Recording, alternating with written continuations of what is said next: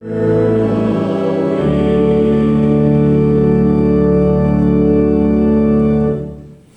the Lord said to Moses, make a fiery serpent and set it on a pole, and everyone who is bitten, when he sees it, shall live. So Moses made a bronze serpent and set it on a pole.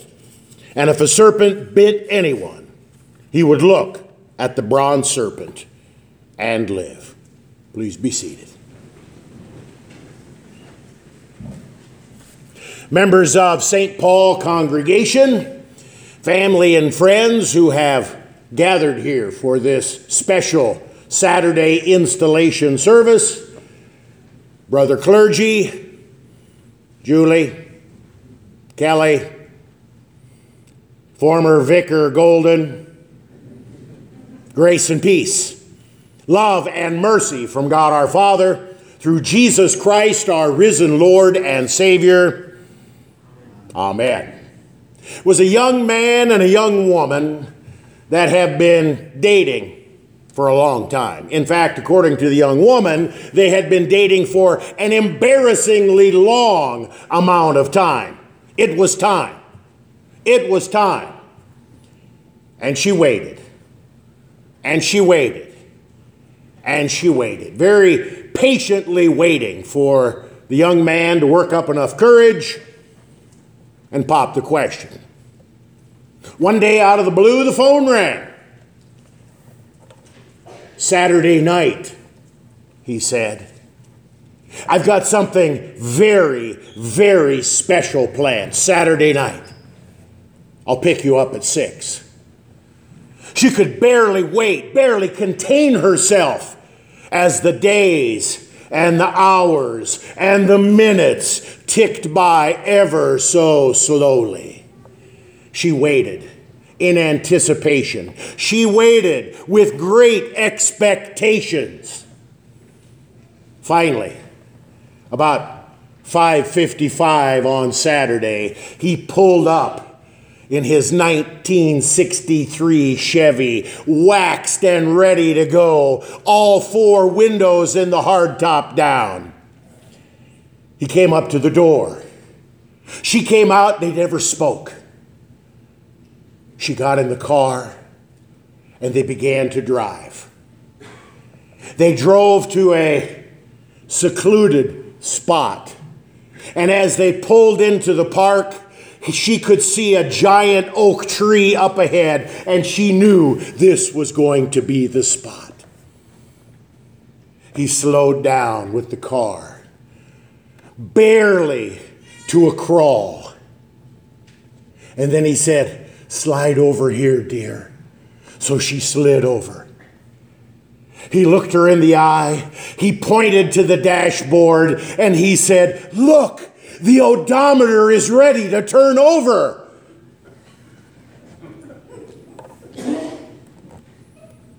She slid back over to the window. Tears streaming down her cheeks. He couldn't believe that she wasn't excited. He looked at her and said, what's the matter? What were you expecting? Today, as we come into God's house, it is a day of great expectations. Expectations for a congregation that is waiting and waiting and waiting. And now today, finally, the new pastor is installed. It's a day of great expectation for a new pastor and his family. West Virginia, take me home, country roads. Well, at least it's not Nebraska.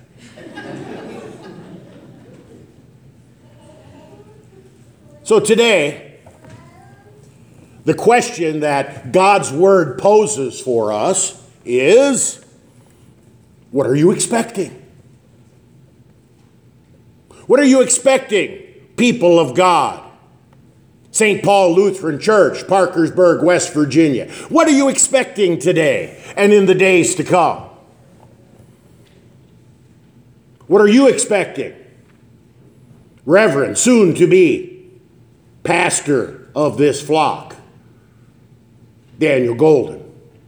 Today is a day of great expectations, and it should be. But we know, not only from that opening story, but we know expectations can be a source of great joy when those expectations are fulfilled. And they can be a source of great disappointment when those expectations are not fulfilled. In our text for today, Numbers 21, 4-9, there are great expectations. It's near the end of the wilderness wanderings, the people of God, after having been delivered by the mighty hand of God, taken through the Red Sea waters, a wall of water on one side, a wall of water on the other, walking across on dry ground. And when Pharaoh and his henchmen follow, the waves come crashing down. Pharaoh and his horses and his riders are dead in the bottom of the Red Sea. But the sin at Mount Sinai was great. And for 40 years they've been wandering. For 40 years God has provided for them. Their shoes didn't wear out. Their clothes didn't wear out. Quail, manna, water. But their expectations were high. They were close now. They were close to the promised land. They could sense it. They could smell it. Just a little bit farther to go, and then their expectations, the land flowing with milk and honey, the promised land would be theirs, a great gift of God. But as they got close, God said, "Not yet. Not yet." In fact, he sent them on a detour around Edom, so that their backs were facing the promised land. It was as if they were going the wrong way. The people's expectations were not met. They were disappointed. They were more than disappointed. They were angry. They were angry at God. And when you're angry at God, who do you take it out on? The pastor. They grumbled. They complained. They probably withheld their offerings too, but that's not recorded for us in Scripture. They were upset with God. They started complaining about the food. We loathe this miserable manna, the manna that's kept us alive for 40 years. They cried out against God and against Moses. And Moses, in his love, disciplined his children. Takes us by surprise the way he disciplined them, doesn't it? He sent poisonous snakes, asps, Indiana Jones kind of poisonous snakes. And the snakes bit the people, and many died. But it was not a quick death. It was a very slow, painful death as the poison entered into the system and worked its way through the body. Excruciating pain that led to death. The people knew that the snakes had come from God. The people cried out in repentance. They were sorry for their sin. Moses, tell God to take away the poisonous snakes. It's a very legitimate request, right? What God does next surely baffled Moses It baffled the children of God, and it baffles us even today. God did not take the poisonous snakes away, at least not right away. He says, Moses, I want you to make a fiery serpent. Make it out of bronze. Take that fiery serpent, that bronze serpent, and put it on a pole and lift it high in the air. And tell the people that when they're bit, not to look at the wound, not to think about how bad they feel, not to focus on the pain, but look to the bronze serpent on the pole and they will live. What? Have you ever heard such a crazy response to a prayer of repentance? Moses made the fake snake and he put it up on a pole. And when the people were bitten, they looked to the bronze serpent, which had no power in and of itself, but the power of the Word of God was attached to that fake snake on a stick. And when they looked at that bronze serpent, they lived. They were bitten, but they lived. My friends, we all have great expectations. Personally, in our family, in our community, at work, in our country, in our church, we all have great expectations. Sometimes they're realistic, sometimes they're not. Sometimes they're based on the clear Word of God. Sometimes they're not. Sometimes they're just the opposite of God's Word. God, in His love and mercy and compassion, gives us not always what we want, but He gives us what we need. For the last 15 or 16 months, we've all had great expectations, haven't we? God did not send poisonous snakes, but He allowed a worldwide pandemic. How many television preachers didn't you see on the internet claiming and proclaiming and demanding that God drive away the pandemic?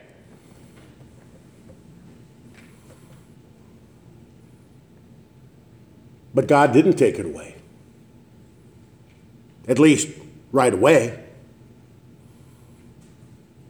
He said, no, what I'm going to give you is the same thing that I gave to my children in the wilderness in Numbers 21. Take a bronze serpent and put it on a pole and lift it up high, and whoever looks at the bronze serpent, even if he is bitten, will live.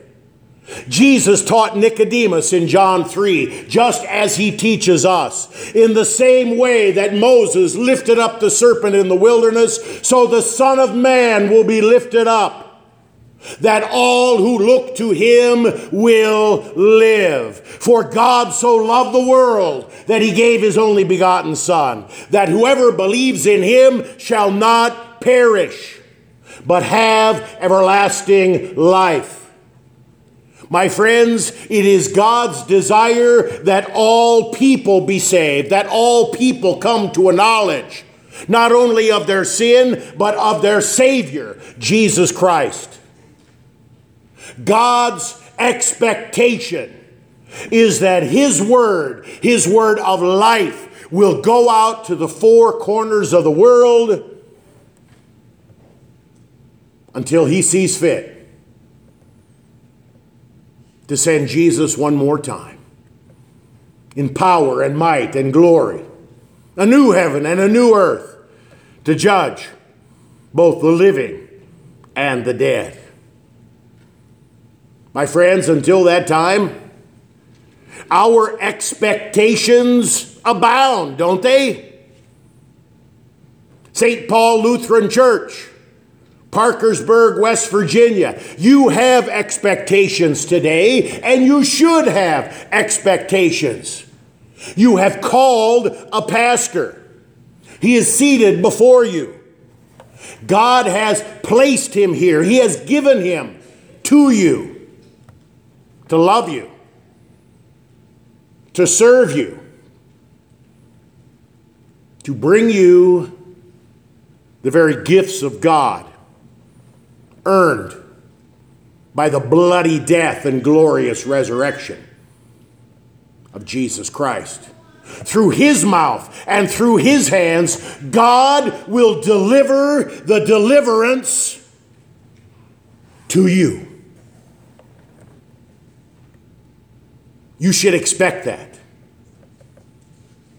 You should demand that. No, he is not a people magnet, and that everybody who comes in contact with him will come flocking into the doors, filling up the coffers. He has no magic wand to resurrect the Sunday school or the youth group or whatever else needs resurrecting around here. He comes with a word. The most powerful word that the world has ever seen. It is the life-giving, life-changing Word of God. Pastor, you should have expectations today as well. Not only, well, I'm finally going to get a paycheck after all these years at the seminary. You should have expectations that the people of God in this place will come to church, will open their ears to the Word of God, that they will give sacrificially of their time, talent, and treasure. Do not expect them to be perfect.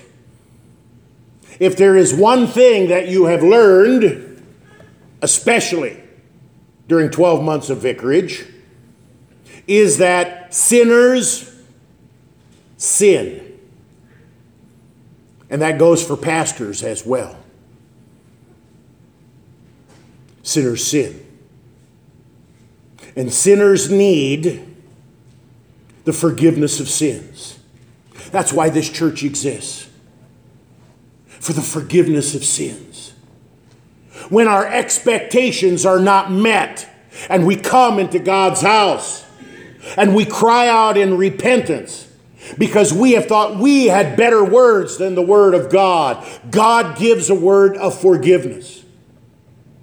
When our expectations are built around something, anything other than the clear Word of God, we come into God's house, and we repent. And we hear the forgiveness of sins earned by Jesus Christ. When a pastor makes a mistake, and we all do, we put the best construction, not the worst. And we offer the forgiveness of sin. Because that's what the people of God do. My friends, God expects today from congregation and from pastor, and not just Pastor Golden, but all of us, God expects faithfulness. Faithfulness to his word. Faithfulness to his promises. Faithfulness to his expectations, not ours. And the amazing thing is that God is faithful.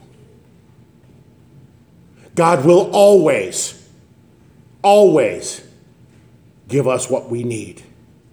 And God will give us the strength and the courage when we mess up to say, I'm sorry. And even more importantly, the strength and the courage to say, I forgive you. Pastor, members of St. Paul, may those 5 words be the hallmark of your life together. I'm sorry. I forgive you. I'm sorry. I forgive you. And as those words become not only your expectation, but your reality, God will bless this place and this ministry mightily.